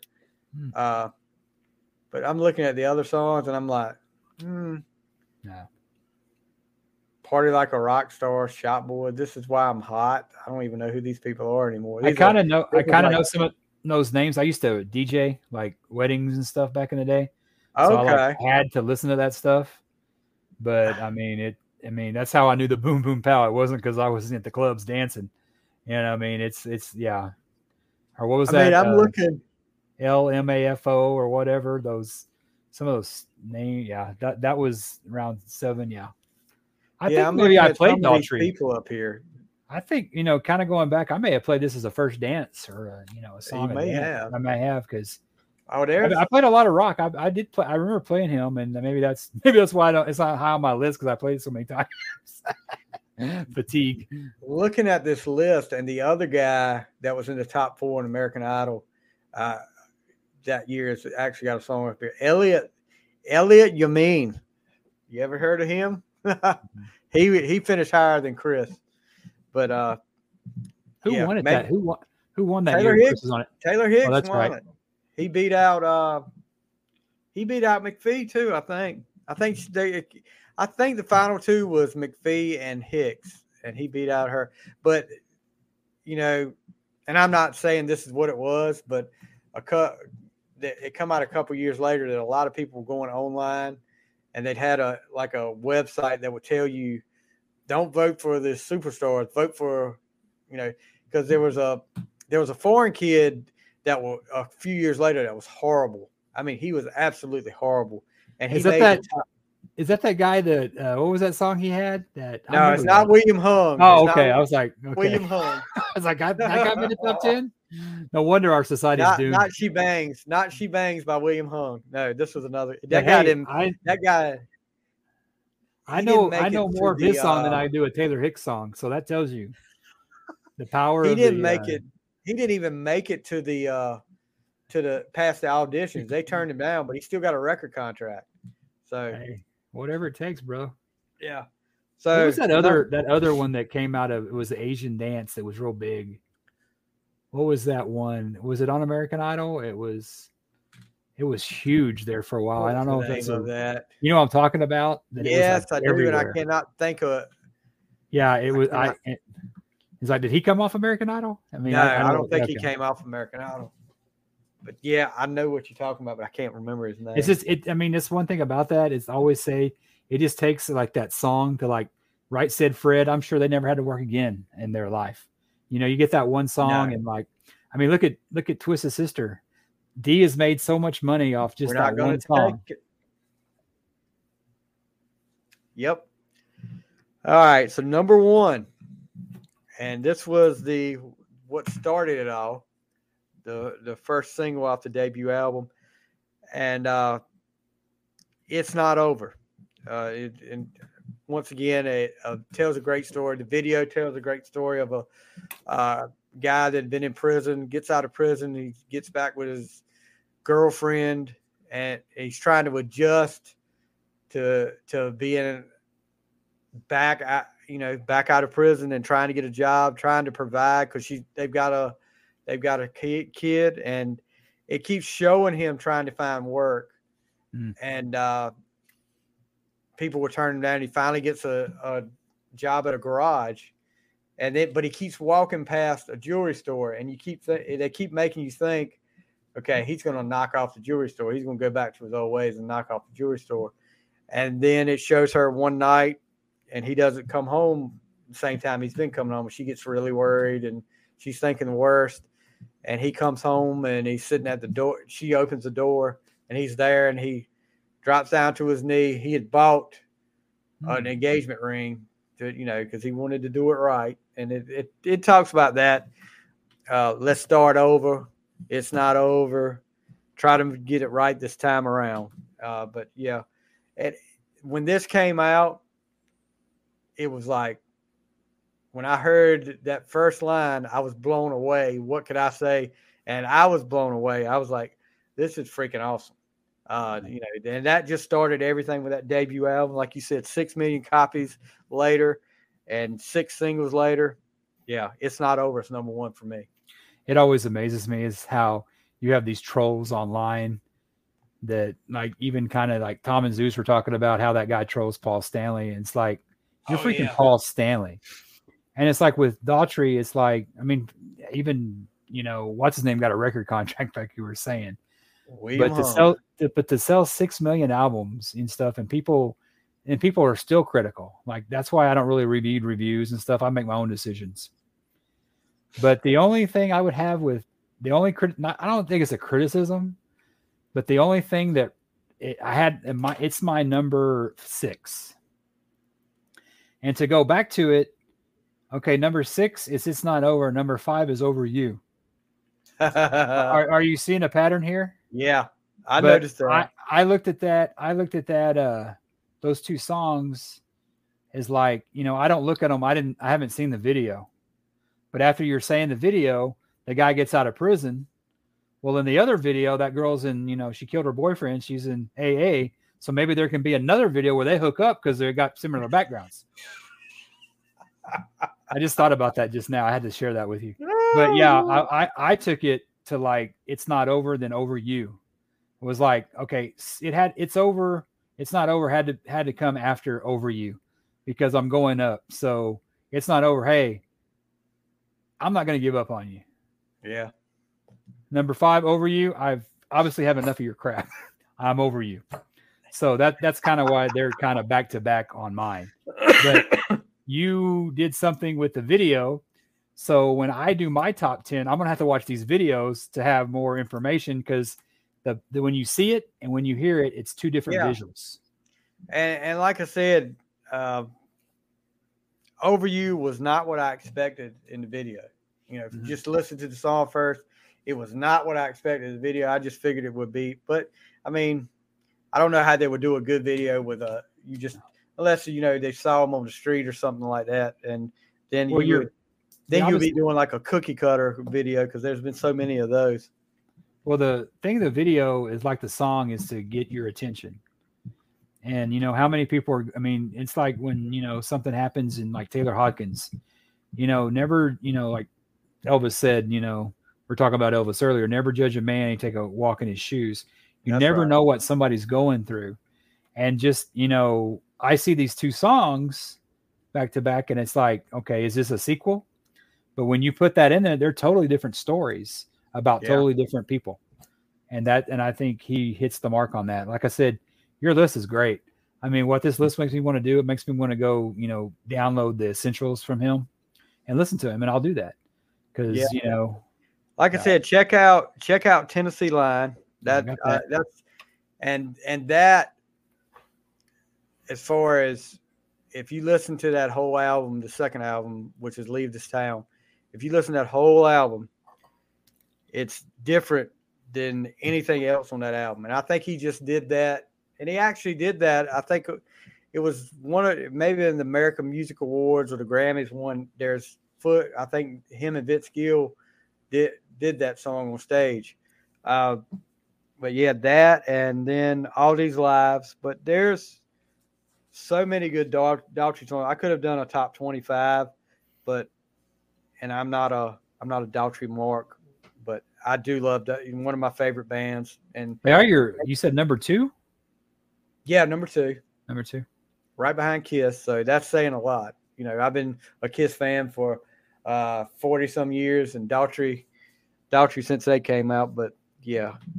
So he's up there like the Rolling Stones are for me with you. Yeah. Because you don't get you like to see somebody from your town, from a small town, make it big. And I know it happens a lot, but you don't see it, from around this part. And nobody in this town's ever made it big like he has. But I just think he's done a great job. I know people would like to give him a hard time because of Idol, but man, I don't care. Hey, did you know that Ron Jeremy's from San Antonio? No, I'm just kidding. Talk about making it big. Sorry. But you know, you can give him all the crap you want to about Idol, but he's putting out some pretty good music. You know, well, there's nothing wrong with it. Because, it's like you get your foot in the door and you take advantage of it. You know, he did. He did. Yeah. I just think it sucks for him because I mean he's got good stuff and there's a lot of people not hearing it. I mean it's just like you want to tell about, hey, you've heard this album, but where's that 6 million at before? Are they streaming it? Yeah. I mean, where did those fans go? You know, you kind of look at, you know, kind of bands drop off and stuff. It's like, where do they go? But interested to see the drop off with albums that came out that same year and how it dropped off for the next time. You know, people that had albums come out that same year and how their next albums did. But another thing you want to go back and watch if you get a chance, YouTube, and I know it's on YouTube because I just watched it not too long ago. Daughtry opened up for Bon Jovi for a while. Yeah, saw that. And, you know, I think Bon Jovi did a medley, like a Young Guns medley. He started off, he sang Blood Money, and then it went straight to Blaze of Glory. And Daughtry came out and they traded verses on Blaze of Glory, and he killed it. I mean, he kept the reaction from the crowd out there. And then you just see at the end, I noticed at the end, you see John Bon Jovi, when Daughtry walks off stage, he said, "The great Chris Daughtry." And he just starts shaking his head like, you know, I think he's got the respect of everybody else. But, you know, get a kid a break. Did they play that song that was on, what was on that? It was another single after Blaze of Glory. It came up on my Apple Music the other day, and I was like, "Oh, I remember that song." It was a Miracle. Miracle. That's a good song. But that's another podcast, Bon Jovi. We've got to save some of these ideas. Yeah. But he actually did we were talking about the Batman connection earlier. Yeah. And Chris did a song that was pretty good, and I'm gonna see if I can find it. They did a soundtrack like for the Arkham Asylum video game.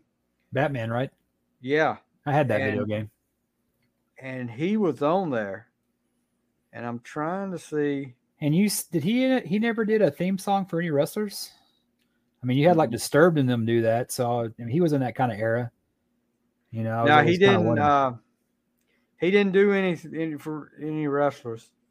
You remember he was on, I don't know how much you watch. You ever watch Masked Singer? No.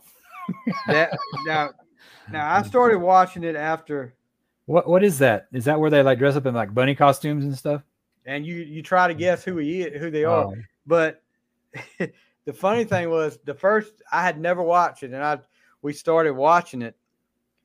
And this Rottweiler guy come dressed up like a Rottweiler out there and start singing. And I'm like, "Oh, wait a minute. That's Chris."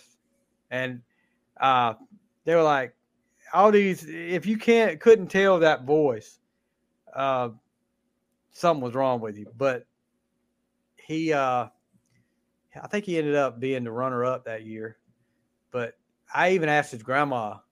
She came in the grocery store where I work at, and I said, "So Chris, how's Chris doing?" She said, "He's doing pretty good. He's staying." I said, "Yeah." And she said, "Everybody thinks he's that dog on The Masked Singer, but I don't." I said, "You got to be kidding me. That's him. I know that's him." Was it? Yeah, it was him. It was him. Okay, now I know where I knew WWE. He did a WWE Backlash 2007 pay-per-view theme, There and Back Again. I think that's the song where Slash was on. That was the theme for I knew he had something to do with WWE. Yeah, he's done some. Yeah, Batman Arkham City. He did what's it called? A song called "Drowning You," and then I also did a song called "Waiting for Superman." Tribute to the Troops. Yeah. What is that? One of his songs? Yeah, that's his song. And so that There and Back Again, I had to check that one out. It was Slash. Yeah, he did on the ZZ Top album. He did "Waiting for the Bus" and "Jesus Just Left Chicago." Yeah, I'm looking to see what else he did. That's a good tidbit to know in the future. He's done some work with Seven Dust.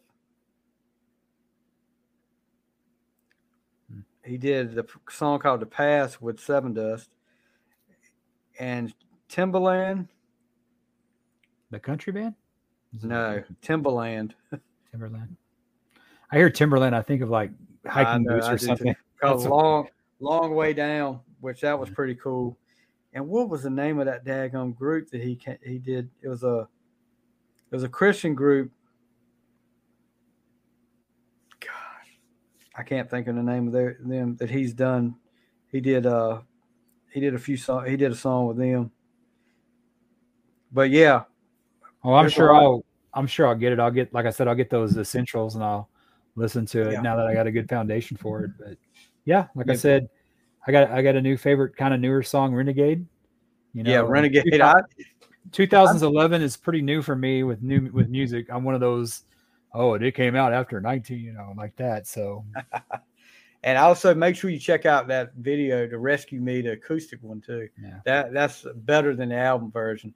And of course, I'll watch the "It's Not Over" and "Over You" to make sure I know. Go through that. Maybe we can direct a sequel like we were talking about. maybe he'll hear us and he'll write a song for it and goes, "Hey, they got together like you said." I just don't want to play the guy that gets killed. No kidding. All right, so that's going to about do it for this week. Next week, we'll talk about something else. We'll come up with something. We don't ever give away what we're going to do. Stay tuned. We'll be like Tom and Zeus. We don't ever give it away.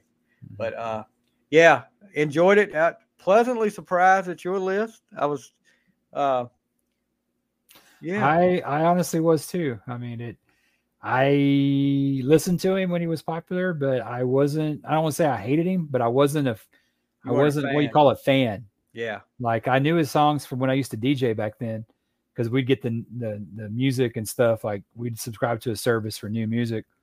And I do remember that. And I think Home was a lot of that I played. Oh yeah. I'm sure it was. All right. Any last words? No, just, have a good week. Be safe out there. And, Easter's coming up. So salute to everybody. Easter Sunday. Easter. We got, we've actually got, my daughter has to go to a prom tomorrow, her boyfriend's prom. And then 2 weeks later, her prom. Her boyfriend's prom? How does that work? Don't they go to the same school or anything? No, they don't go to the same school. Okay, gotcha. I never went to the prom, so. Yeah, I have to tell you the story about the school. It's a funny story. I have to tell you about that. But so we've got some. The next month's going to be a busy month for us between graduation and proms and. She's a senior in high school or college? Yes, 18. Oh, wow. Just turned 18. Oh wow. Just getting ready to graduate. So nice. We got a lot going on with that. But anyway, you guys, if you like what you see, you're watching us on YouTube, these ugly mugs on YouTube right now. You can subscribe, leave us a good review, or you can subscribe to Apple, Spotify, Podchasers, Good Pods, anywhere you find podcasts where we should be on. So subscribe, leave us a good review there. So we're all over social media too, Twitter, Facebook. Yeah, Twitter, Facebook. You got different groups. You got talk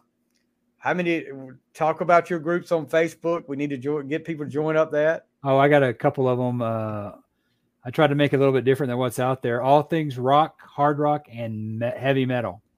Then I got an 80s page called That 80s Page. Right. Take off of that 70s page. And Steve doesn't know it yet, but he's going to have a TikTok. And he's going to be doing some dancing to the Boom Boom Pow.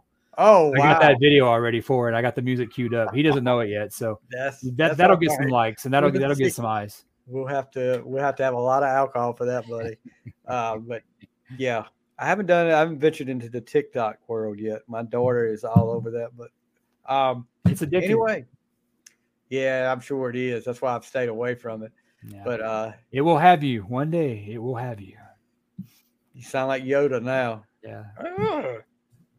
Yeah. Follow us on Facebook, Twitter. Well, we're all over.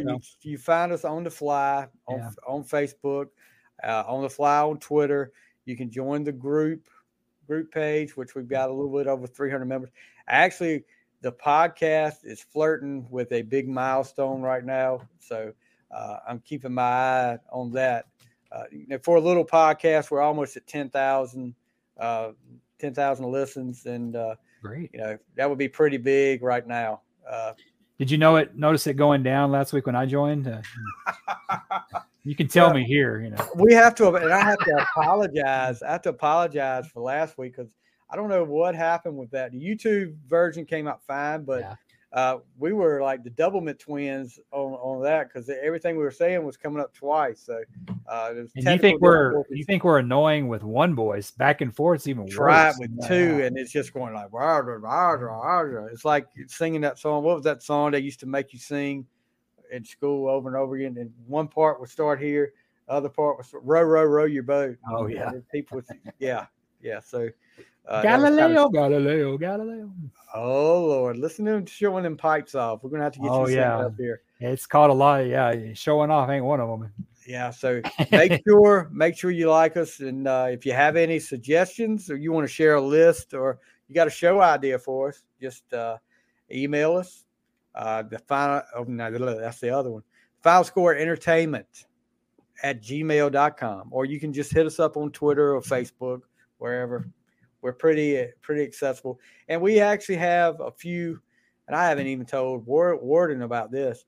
We actually have might have a few a few authors coming up, and more than one, not just the one I told you about, but another one. We'll talk about that in just a few minutes. But you didn't seem to be reading involved. Oh no. Mm-hmm. Yeah, well, we can't. I don't know if we'll be able to read this book if it hadn't come out yet. So okay, we just talk about it. But it's a common interest. Great. Believe me, it's a common interest. Anyway, guys, you guys have a great week. Have a happy Easter, and we'll see you next week on The Fly. Later.